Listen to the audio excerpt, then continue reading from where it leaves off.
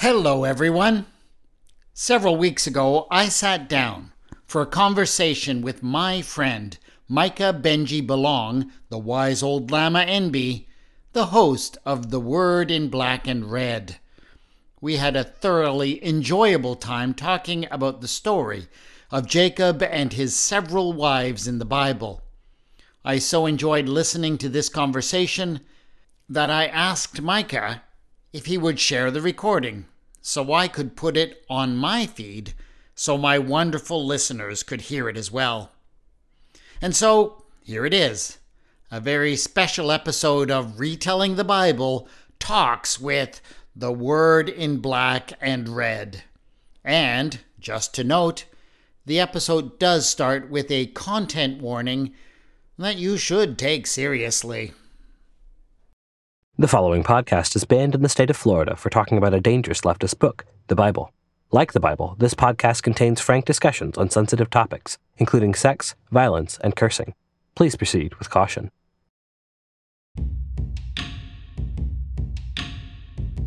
Lord, you listen to the desires of those who suffer. You steady their hearts. You listen closely to them, to establish justice for the orphan and the oppressed, so that people of the land will never again be terrified. This is the Word in Black and Red.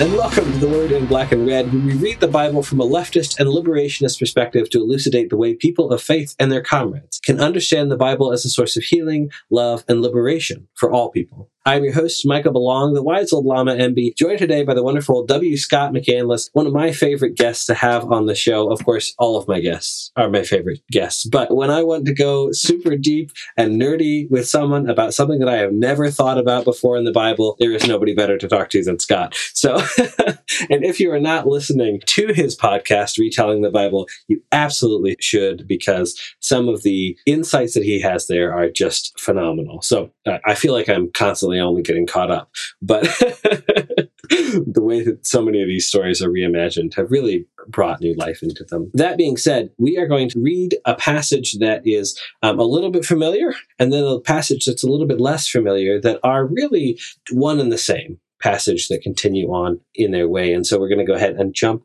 right on into the text. Genesis 29 through 30, verse 24. Jacob got to his feet and set out for the land of the Easterners. He saw a well in the field in front of him, near which 3 flocks of sheep were lying down.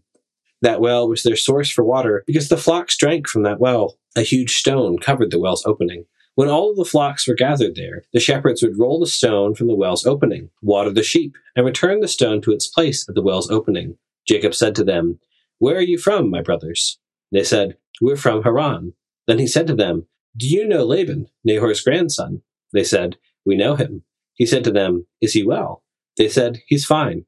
In fact, this is his daughter Rachel now, coming with the flock." He said to them, "It's now only in the middle of the day. It's not yet time to gather the animals. Water the flock, and then go, put them out to pasture." They said to him, "We can't until all the herds are gathered, and then we roll the stone away from the well's opening and water the flock." While he was still talking to them, Rachel came with her father's flock, since she was its shepherd. When Jacob saw Rachel, the son of Laban his uncle, and the flock of Laban, Jacob came up, rolled the stone from the well's opening, and watered the flock of his uncle Laban. Jacob kissed Rachel and wept aloud. Jacob told Rachel that he was related to her father, and that he was Rebekah's son. She then ran to tell her father. When Laban heard about Jacob, his sister's son, he ran to meet him. Laban embraced him, kissed him, and invited him into his house, where Jacob recounted to Laban everything that had happened. Laban said to him, "Yes, you are my flesh and blood."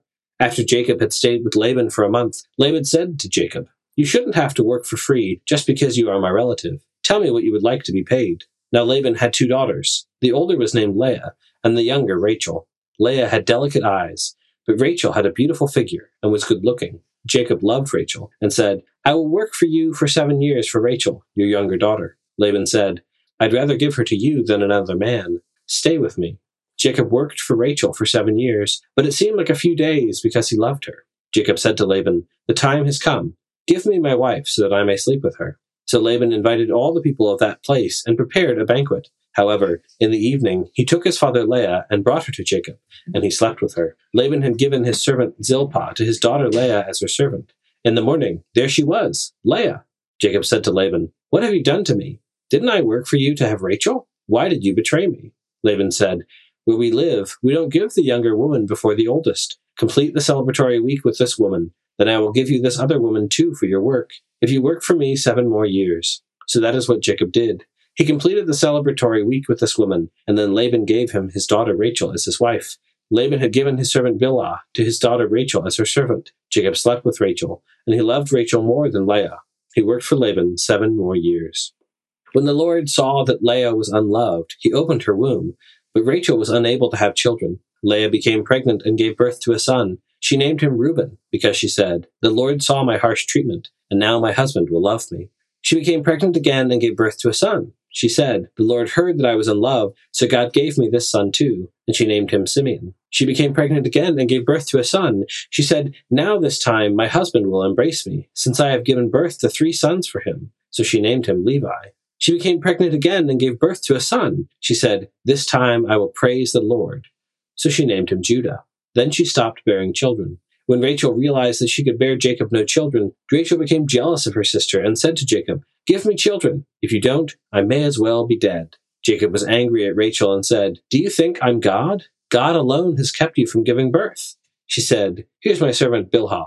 Sleep with her, and she will give birth for me. Because of her, I will also have children." So Rachel gave her servant Bilhah to Jacob as his wife, and he slept with her. Bilhah became pregnant and gave birth to a son for Jacob. Rachel said, "God has judged in my favor, heard my voice, and given me a son." So she named him Dan. Rachel's servant Bilhah became pregnant again and gave birth to a second son for Jacob. Rachel said, "I've competed fiercely with my sister, and now I've won." So she named him Naphtali. When Leah realized that she had stopped bearing children, she took her servant Zilpah and gave her to Jacob as his wife. Leah's servant Zilpah gave birth to a son for Jacob, and Leah said, "What good luck!" So she named him Gad. Leah's servant Zilpah gave birth to a second son for Jacob, and Leah said, "I'm happy now, because women call me happy."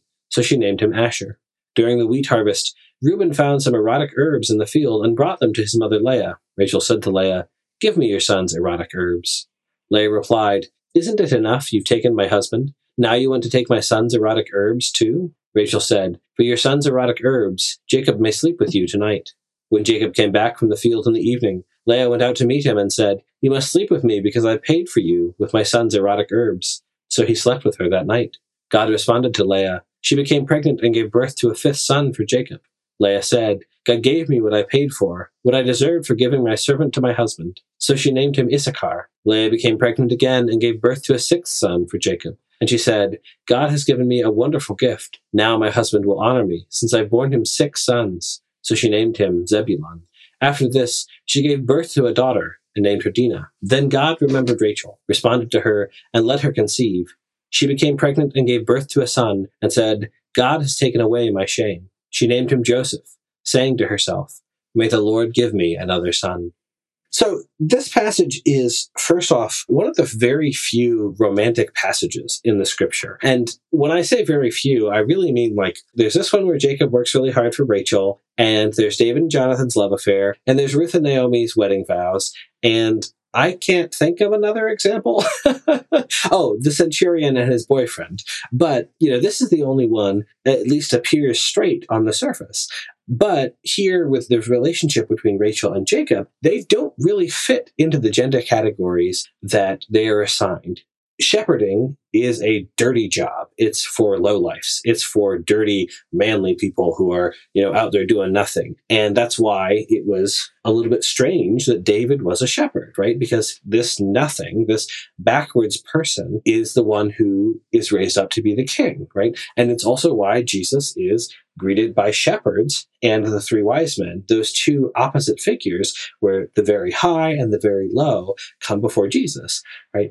And this stark contrast of shepherd, Rachel, is not doing the womanly work, staying at home, caring for the garden, that sort of work. She is out here being a shepherd, this traditionally masculine job, where Jacob was the gardener, where Jacob was the one doing the cooking at home, where Jacob was filling all of these feminine roles. And so even this straight relationship is a very gender non-conforming relationship, and that seems to be the only way that romantic love can actually seek into the story of these ancient Israelite myths. Yeah, that's kind of interesting. I mean, I've always suspected that the reason why Rachel is the one doing the shepherding is supposed to maybe be a reflection on, poor Laban. He apparently only has daughters. And so he has to send one of his daughters out with the sheep. And, she's kind of seems to be at the mercy of all these other male shepherds because she's waiting around for them to open up the well and everything. But yeah, it's non-typical. Of course, it's also non-monogamous, which is also a big part of it. Yes. That certainly doesn't fit with our ideals today. Yeah. Yeah. Yeah, it is a really strange relationship for this reason. I can't think of another time that Jacob does anything that's really this, like, quote unquote manly, right? Where the shepherds are all like, no, we wait for everyone to get here so that we can all move this giant stone together. The Hebrew is really like a giant stone, a too big to be moved by one person stone. Yes, and if you recall, we had our conversation back in Genesis, right? We're still in Genesis. Back earlier in Genesis about how this was sort of a way of controlling access to the water, so that you could only move. The stone was designed to only be moved by large companies when all of the flocks were together, so that everybody got an equal share of the water. That was the water sharing system. Yeah, so this is an impossible feat.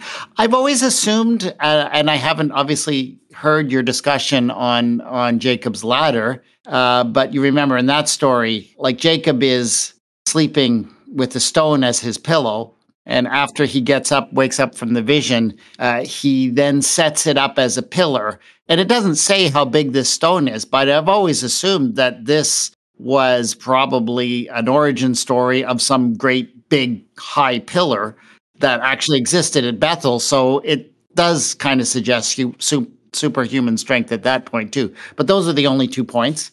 And this one is presumably when he's so love struck that he has this incredible burst of energy. Yes. Yeah, it's like, it's when the mother is able to lift up the car because her baby is underneath it, and Jacob is able to lift up this giant stone because, this woman that he's just fallen in love with is right there. And so, it seems like the only time that Jacob really fits into this masculine role, right? And even right before he does that, he weeps aloud, right? And weeping is not in an Israelite culture the same way. Israelite culture does not have this concept of toxic masculinity that we do in a lot of ways. Ancient Israelite culture was a lot more emotional. You see it in the Psalms, that there are these descriptions of the depths of depression and anxiety, and lots of characters cry throughout the Bible. But it's particularly interesting that he falls so in love that he starts weeping aloud for this woman, and then he goes and does this big manly feat. That's the only time, or one of 2 possible times when he seems to have this superhuman strength that does not typify the rest of his existence. Right here, we begin to see these echoes, right? This is a unique story, but it has all these echoes of what are the other things that are happening? What are some of the central metaphors that are going on? And longtime listeners will remember that a well is a source of yonic energy. It is a deep hole that is the source of life in these desert communities. And so the fact that Jacob is able to move this well is the sign that he's going to be a very fruitful father, ideally with Rachel. Now, of course, we see that there's this opening that is directly in opposition to the closing of the womb of Rachel that happens just a couple of verses later. There's this pattern again of intermarriage with your own family, where Abraham marries his cousin, Isaac marries his cousin, and Jacob marries his cousin. And then here we have this contrast between Leah and Rachel, where Rachel is the traditionally good-looking one. Leah has these beautiful eyes, right? These delicate eyes, these fragile eyes. And some interpretations say that she's a little bit blind, that she probably needed glasses and didn't have access to those because those wouldn't be invented for several thousand more years. But there's some debate on whether Leah is disabled or whether this is just a statement about their appearance. Yeah, as I know, the Hebrew is simply not clear. It just basically means soft, which can be I like staring into somebody's soft eyes. That sounds lovely to me, but it also could be weak, so it's really hard to know. Yeah. Absolutely. And that word is used in both contexts many times. There's soft wood and then there's rotting wood. And this is the same sort of word that is used in both places. So now here's the thing that I think is so funny is that Laban and Rebekah were clearly raised by tricksters. Like they have the same playbook. Like here's this thing that you expect to be giving to this one person, and I'm just going to swap it out at the last second. And you're going to have to be okay with it. This exact thing that Jacob had just done to Esau, or just done to his father Isaac, where he goes in, he pretends to be Esau to get the blessing, is now turned around on him, where instead of getting Rachel, he gets Leah, which, I have to ask, you've been in love with Rachel for 7 years. How do you not know? Like,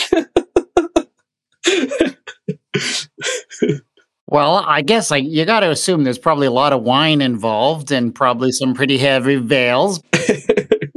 Absolutely, absolutely. But, one of the things that is discussed a little bit is the idea that Rachel was a little bit older when they get married, because they met, she was presumably at youngest a teenager when they first met, and then 14 years later, when they finally get married, she's in her mid to late 30s, right?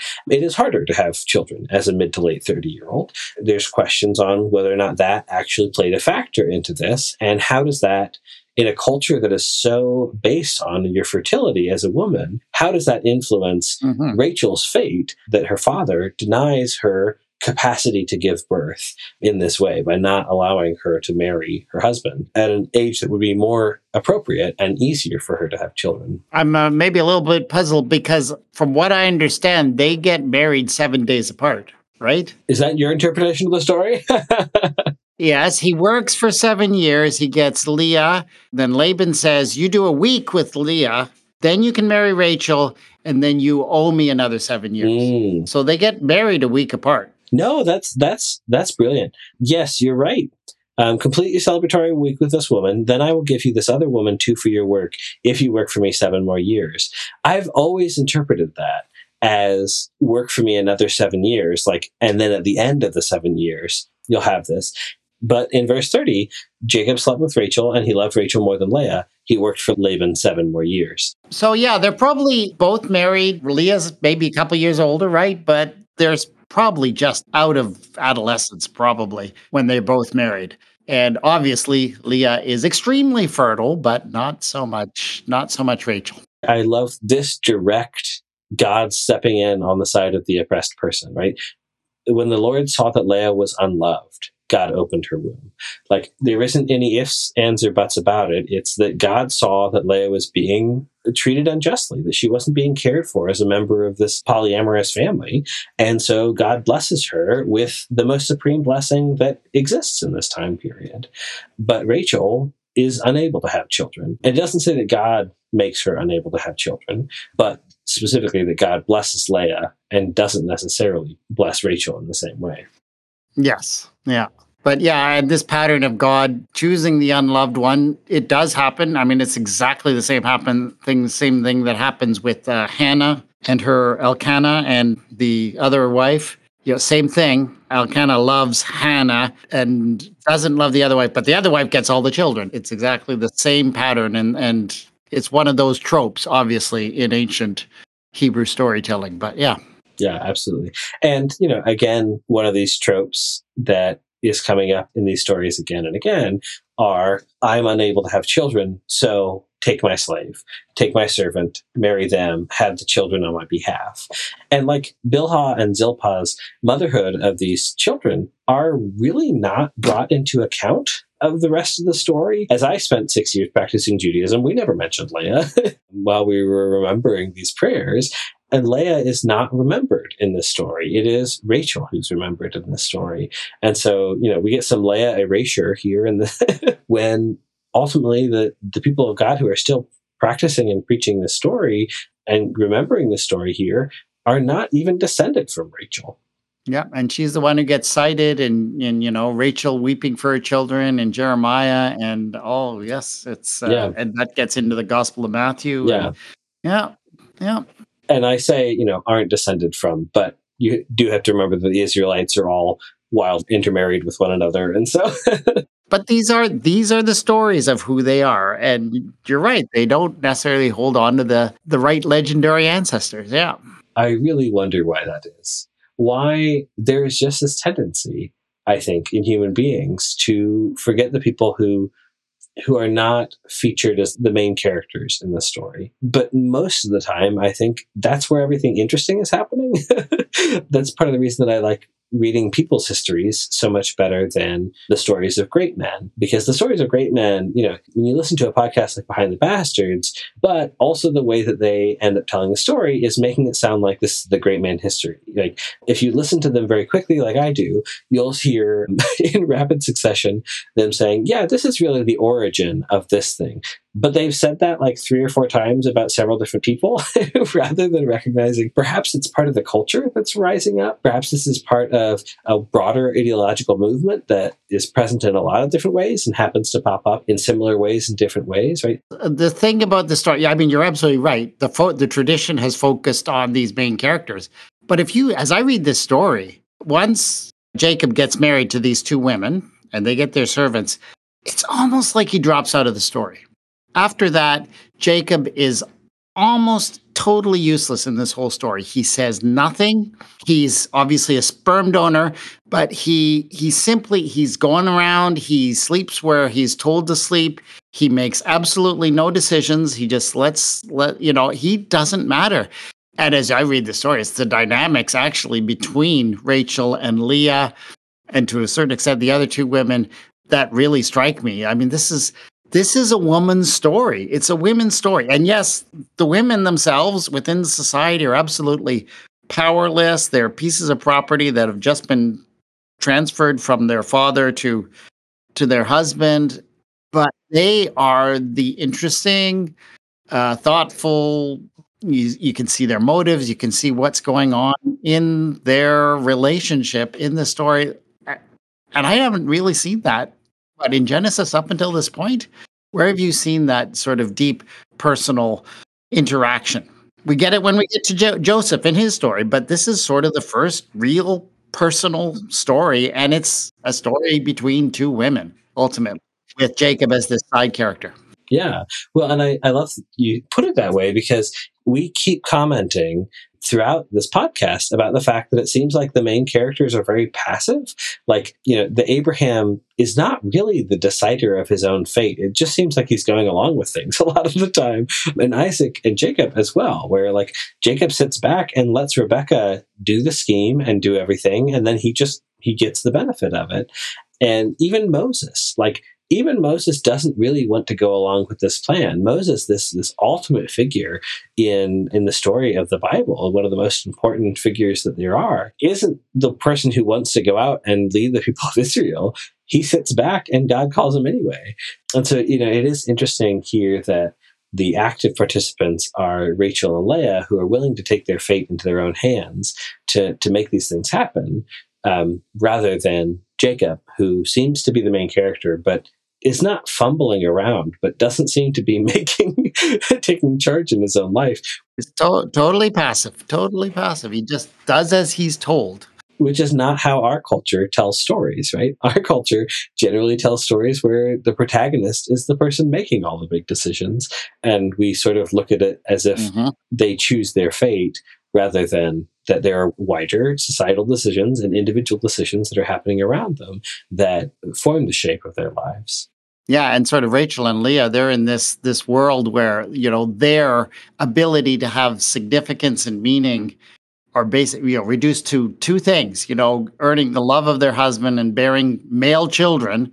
That's it. They are struggling for meaning and significance in the only way that they are allowed to do so. And unfortunately, that sort of makes them enemies to each other when they really should be allies, because they're both been treated in exactly the same way. And yet I find them compelling, fascinating, interesting characters. Well, and this relates back to the last episode that you were on, right? Where the Edomites up in the mountains, share a common language with the Hebrew people. They share a lot of the same cultural stories with the Hebrew people, and yet they're enemies because they live up in the mountains and we live down here. There are these natural allies who, for every reason, should be cooperating, but instead become rivals against one another rather than the bigger enemy that they're both facing, the patriarchy that sold them into a life where baby making was their greatest calling, rather than recognizing that these two very smart, very savvy, very wily individuals could do something else with their lives.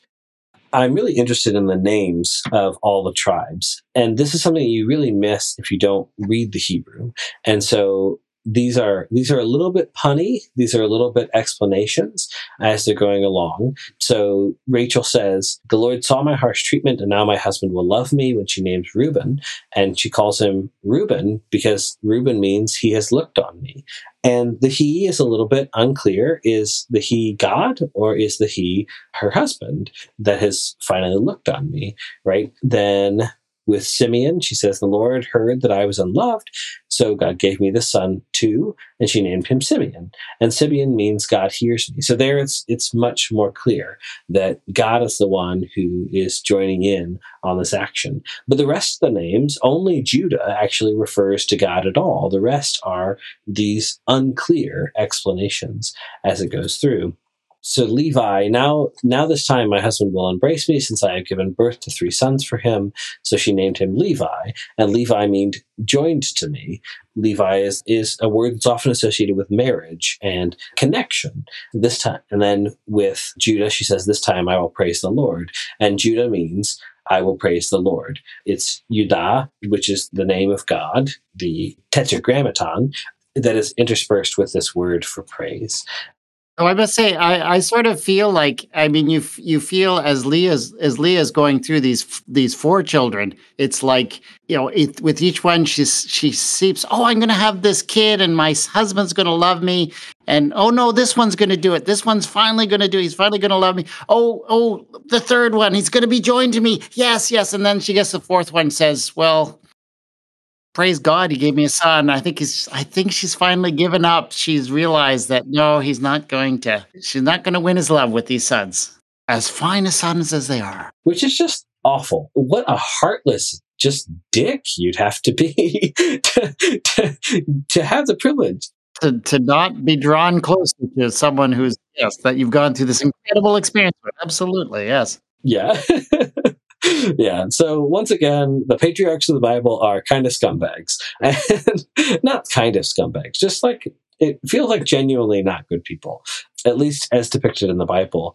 And yet, these are still the people that God chooses to enact salvation for the entire world through.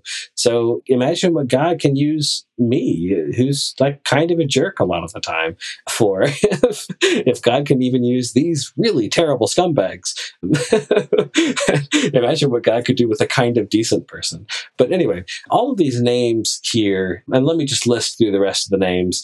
Gad means given good fortune. Asher means happy am I. Naphtali means my wrestling, which is interesting because you remember Jacob will go on to wrestle with God, and that is a central concept of the people of God. Simeon means God hears me. Issachar means purchased me. Zebulon means dwelling. And Joseph is the most important one.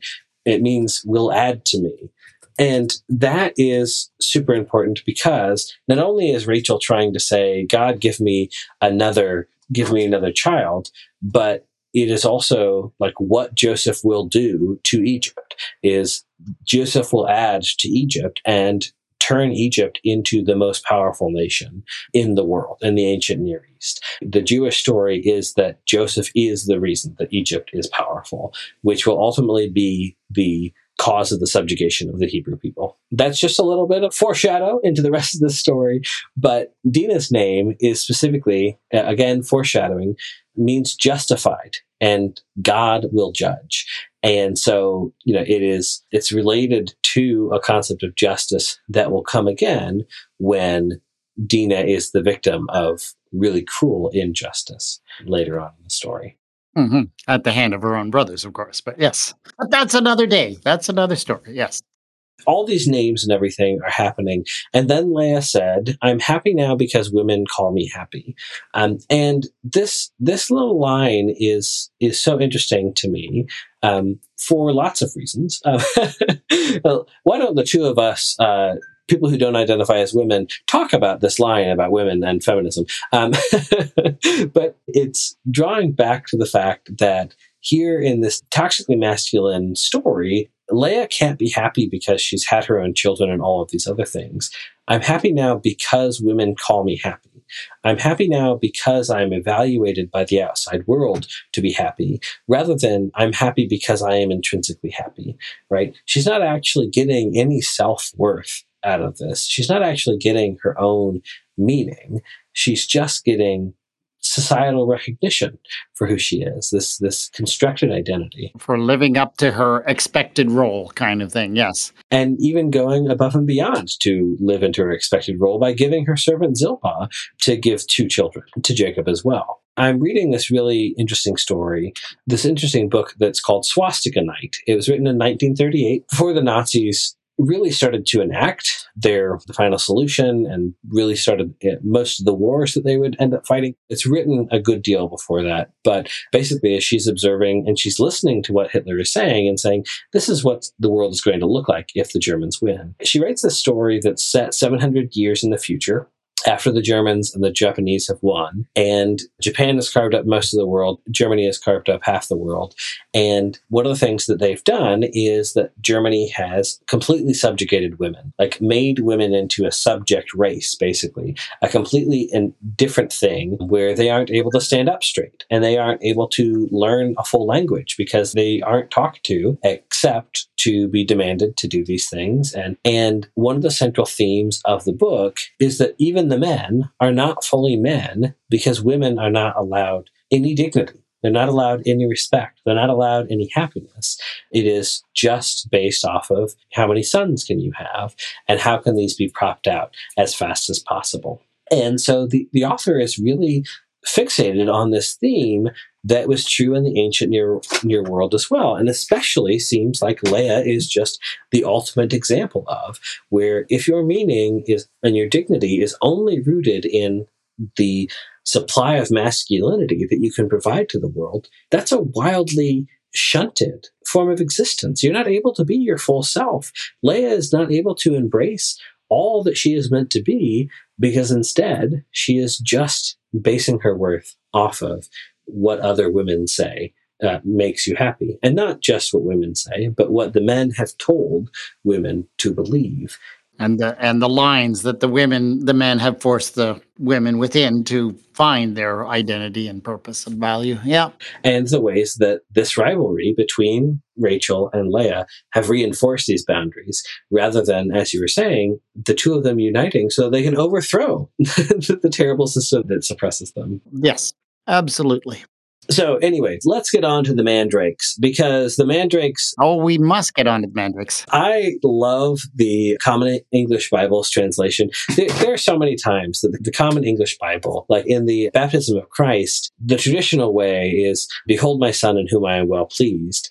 And in the Common English Bible, it's behold my son in whom I am deeply happy. I am very happy, or who makes me happy. And I just love that picture. It isn't just that God is pleased. It's not just that we've given the right incense and, that we've somehow tricked God into a moment of non-displeasure, but instead that Jesus actually makes God happy, that God is a being who can experience joy and love and all of those things. And, we talk about the fact that God is love, but oftentimes in our theology, we act as if love has nothing to do with our human emotions and as if the love that we feel as humans is not deeply integral to who we are and the foundation of our universe. And that's why I think in this story, God shows up and says, Leah is unloved, so I'm going to be love to her.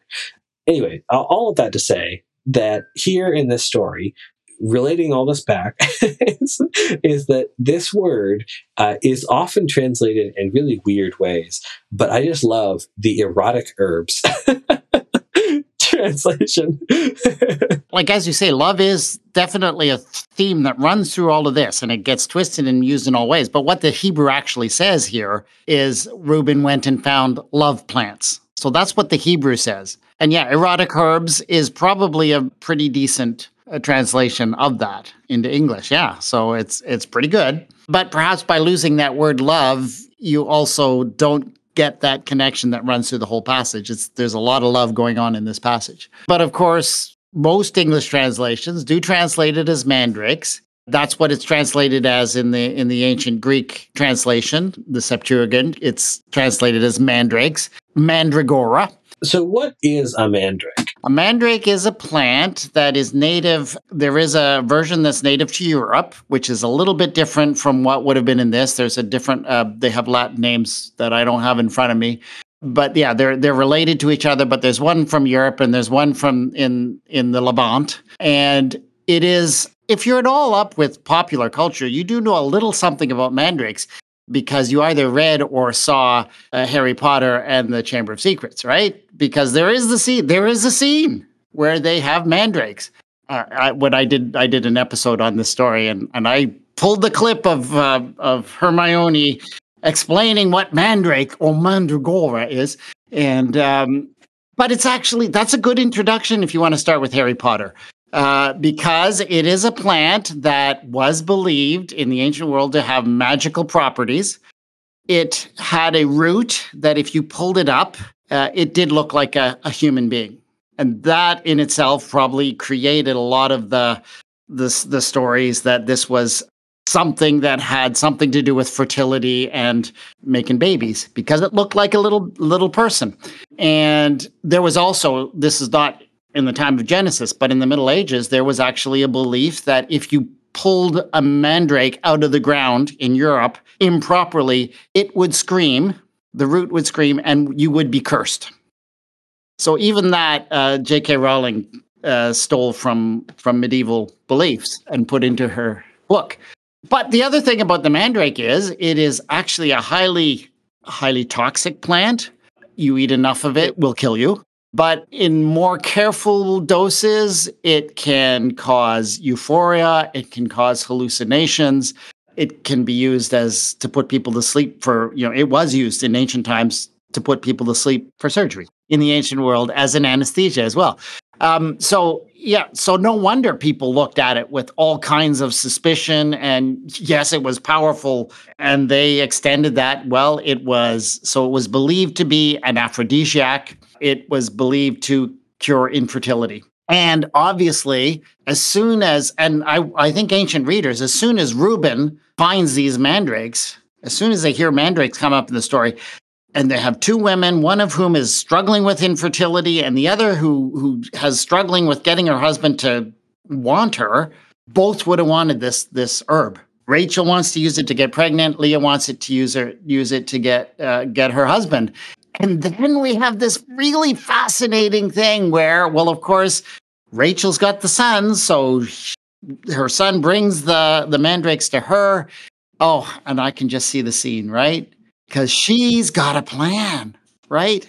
Now, it's obvious as you read the story. It says earlier that Leah has stopped bearing children, but what we discover in the middle of this story is the reason why she stopped bearing children is because Jacob isn't sleeping with her anymore, right? And so she trades the mandrakes to Rachel to get access to her husband's penis. I don't know. How do we put this? Yes. Yeah. To her husband's sperm, to get her husband. But I also assume that they both want the properties of the mandrakes. So I'm also assuming that Leah is using it as an aphrodisiac. Maybe Jacob, I'm going to put it this way, maybe you just can't get it up for Leah anymore, right? I think it's actually in verse 1 of chapter 30, Rachel realized she could bear Jacob no children. Jacob became jealous of her sister and said to Jacob, "Give me children. If you don't, I may as well be dead." I think that from that point on, he's not sleeping with Leah because Rachel has said, "No, you can't sleep with Leah. That's all mine." That could be, yes. but it's also that Leah gets access using the mandrakes. And I think her intention is also because she obviously didn't give all of the mandrakes to Rachel. I mean, she's no fool, obviously. So I think she drugged him with this aphrodisiac to get him. Maybe we were even supposed to read into it. This is sort of an ancient Viagra. She got Jacob to do what he wasn't doing for her anymore. So there's that. And that seems to be, most interpreters I've read, that seems to be the end of the story. The whole trade between for the mandrakes is how Leah gets access to Jacob's sperm again, and she starts having babies again. But what about Rachel's mandrakes? Are we just supposed to think she did nothing with them? Of course not. I think we are supposed to understand that she created some kind of fertility charm that, at least in her eyes, led to her success in having a child. God remembered Rachel. She conceived and bore a son. God takes away my reproach. She named him Jacob. She acknowledges God, but that doesn't mean she doesn't think that the mandrakes had a part in it. It can be both. I can spur on my fate and it still be God doing it, Remember when Rachel ran away from her, well, no, that's in the next scene. When they run away, Rachel steals her father's household gods. Yeah, I forget the Hebrew name. Presumably because she has her own beliefs that are not necessarily her husband. So she had beliefs about mandrakes and what they could do for her in her situation. So I think the mandrakes, at least in the eyes of Rachel and in the eyes of the readers, the original readers, they played a role in Rachel finally having her child. One of my favorite late night conversations in seminary was a friend of mine who was just absolutely convinced that mandrakes are the reason that ancient fertility goddesses were carved the way that they were and thought that basically it was ancient people pulling up these roots saying that looks like a human being and then making art of the mandrake rather than actual other human beings that caused it to be this way, that it was this naturally occurring thing. I wasn't convinced. I love mandrakes because it's everything from this fertility symbol all the way to this poison, right? And so it's called everything from master of the life breath in Old Arabic to devil's testicle. And so and everything in between that. So mandrake is an interesting thing that, I think it's in Antony and Cleopatra by Shakespeare, that mandroga is this sleep-inducing drug that Cleopatra uses until Antony comes back. Yeah, it's closely related to nightshade, which I think is also appears in Shakespeare as well. Yeah, you really should go and Google some pictures of medieval mandrakes because it is hilarious. My favorite picture is this guy. It looks like a little Buddha is growing underneath this beautiful plant, and the guy is freaking out because there's a human whose head is growing. All this stuff. And that's very clearly how ancient people reacted to this plant, and it's huge, yeah. And in fact, the root is the part that has the greatest power to it in terms of, hallucinogens and all of these things. Once again, we see, I don't want to say witchy behavior, but it certainly seems witchy. And we can call that medicinal, right? We can say those sort of things. But there is this sort of belief in the magic here that seems to have a real impact on how things actually turn out in the story. And when people ask me, why do I as a leftist continue to hold on to my faith? It's because I think the beliefs changes things.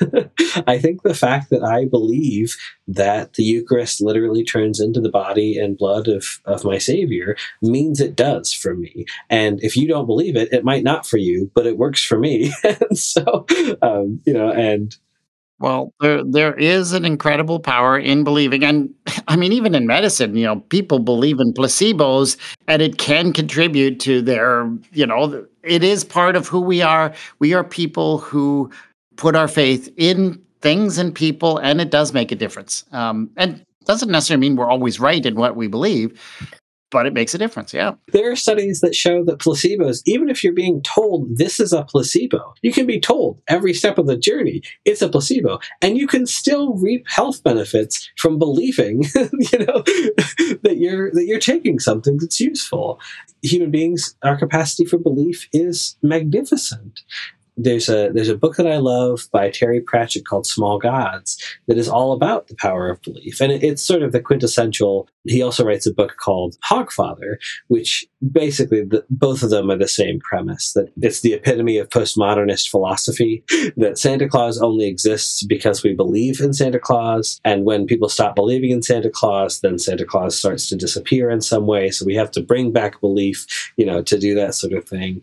But I think that the key difference is that I don't want people to believe in Christianity because it is objectively the most correct answer. I don't want people to believe because I think that I am objectively right, but because faith, hope, and love are the foundation, I think, of what it means to be human. That we hope for a world where we're able to get what we finally want. For Rachel, that is a child. That is the physical manifestation of the great love that she and her husband share. That hope is what matters. And that Leah continues to go on because she hopes that someday she can do enough that her husband will love her. And, whether or not that happens in the story is a different question, but she hopes for it, right? And they have this faith in this magical thing, this magical plant that will help both of them achieve their fate, right? Help them achieve the things that they want out of life, which is motivated by love. I think that both Leah and Rachel love Jacob very dearly and want him to be happy. It's not said as explicitly that Jacob loves Leah at all. I hope that he does, but but it's very clear that Jacob at least has a deep affection for Rachel. And we have no idea. We're not told what Rachel thinks of Jacob at any point, because that's not really considered important. But yeah. That's true. Which is why it's, only kind of a romantic story. I kind of suspect that Rachel maybe would have gotten a little tired of Jacob and his, his puppy dog following around everywhere. Yeah. And but I tend to think that Rachel was the powerful woman and probably enjoyed having a docile husband, to put it as politely as I can. Well, she certainly doesn't hesitate to order him around and tell him who to sleep with. Yep. No. Which again is just such a constant part of these stories, that women have a lot of power in these relationships, even if institutionally they don't have power. Their husbands are very passive versus what they want to do. People will make what power they can, even in that kind of situation. Absolutely. And it is a different kind of power, but it is a power that exists there. A soft power, I suppose, rather than a hierarchical one, that they are able to use to their advantage. And they're able to leverage those things for the things that they need and for the people that they love. But this story of jealousy, of rivalry, of all of those things will play directly into the next story, where the story shifts from being about Jacob in a couple of chapters and shifts instead to being about Joseph, where the son of the jealous woman becomes the one that all of the sons are jealous of, where he is the special one because he's the only one who's the son of Rachel, and he becomes the target by the dominant group, by the majority. And then how his eventual rise to power flips that dynamic and makes all of his brothers into the oppressed instead. And so that is just a preview of the ways that power corrupts, and absolute power corrupts absolutely. It's almost like it's a theme in the book of Genesis, and almost as if this, need to see each other as allies rather than as rivals, again, just permeates this book, where if Rachel and Leah had just seen each other as people in need of love and taken the chance to love each other, they would have solved so many of these problems. We need to find ways to bridge and understand and have sympathy for someone who sees, even in this story, it's so hard. I mean, it's almost like, it's Reuben who gets the mandrakes, It's Leah's son, and it's Leah's son's mandrakes, and it's like she's rubbing Rachel's face in it. My son got these wonderful mandrakes. If too bad you don't have any nice sons that'll get you nice flowers. But and then I'm sure Rachel is rubbing Leah's face in the fact, well, you got to pay me off to even get some time with my husband because I got him wrapped around my little finger. It's so easy. But somewhere in there, they were sisters. somewhere before Laban messed up their life, they used to comfort one another and encourage one another, and they were probably the best sisters in the world. And these men kind of came in between them, and it's kind of sad to think about. And here they're competing with one another for significance and meaning and love. I love the way that you put that in your episode, where Rachel has that moment where she says, "my husband." And Jacob is married to Leah first. Like, he is both of their husbands. But Rachel has that ownership, right? My husband, my country, my tax dollars, all of these things that I claim ownership over, but are shared between us. And when I say mine instead of ours, I'm limiting our capacity for relationship and community building and solution finding in all of these things. And ultimately failing to see literally my flesh and blood, my own sister, as a fully human person who is in desperate need of the love that I'm getting. Scott, this has just been a wonderful conversation. As always, I so appreciate talking to you. You have any closing thoughts? Well, let's love our sisters instead of fighting with them, even if we're different. Let's just love them. Just because the system has put us in this situation where we have to compete with one another, let's choose to love each other instead. Absolutely. Our entire system is set up so that we are divided against each other, so that queer folks are divided against other queer folks, and people of color are divided against other people of color, and women are divided against other women. And instead, if we recognize our common humanity, the common struggle that we face against sexism, racism, homophobia, and capitalism, then we are able to build the world that God is actually calling us to, where no one is left unloved, but that God steps in for all of us to ensure we all get to participate in that ultimate reality of love. Well, thank you, dear listeners, for being a part of us. Thank you so much for doing all your rating and reviewing of us on the Apple Podcasts and whatnot. We have officially gotten over that anti-vaxxer podcast, so I am very excited to announce that. And please go and review and rate and share this podcast with your friends. Can't donate to our Patreon. That is another wonderful way to make sure that our podcast is actually got out there to other folks. And hopefully we'll invite people who can afford to sustain our editors, plural, with their donations. So thank you all so much. And thank you, Scott, again, for a wonderful conversation. Now, Pastor Micah, take it away. Thank you, Future Micah. And of course, you, our wonderful listener.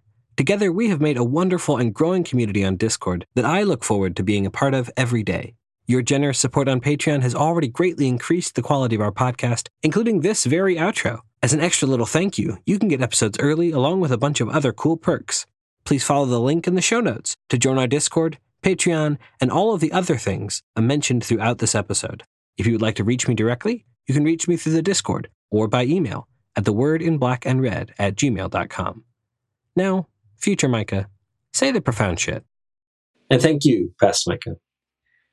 Now go and recognize that the person that our world has set up as our rival is our sister, our own flesh and blood, desperate for love.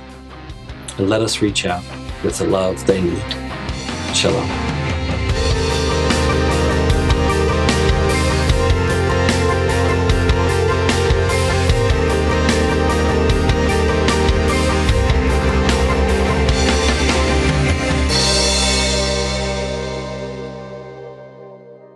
And of course, he marries his cousin and her sister and their slaves. Yeah, right. And so cousin marriage is the biblical ideal. I'm just kidding.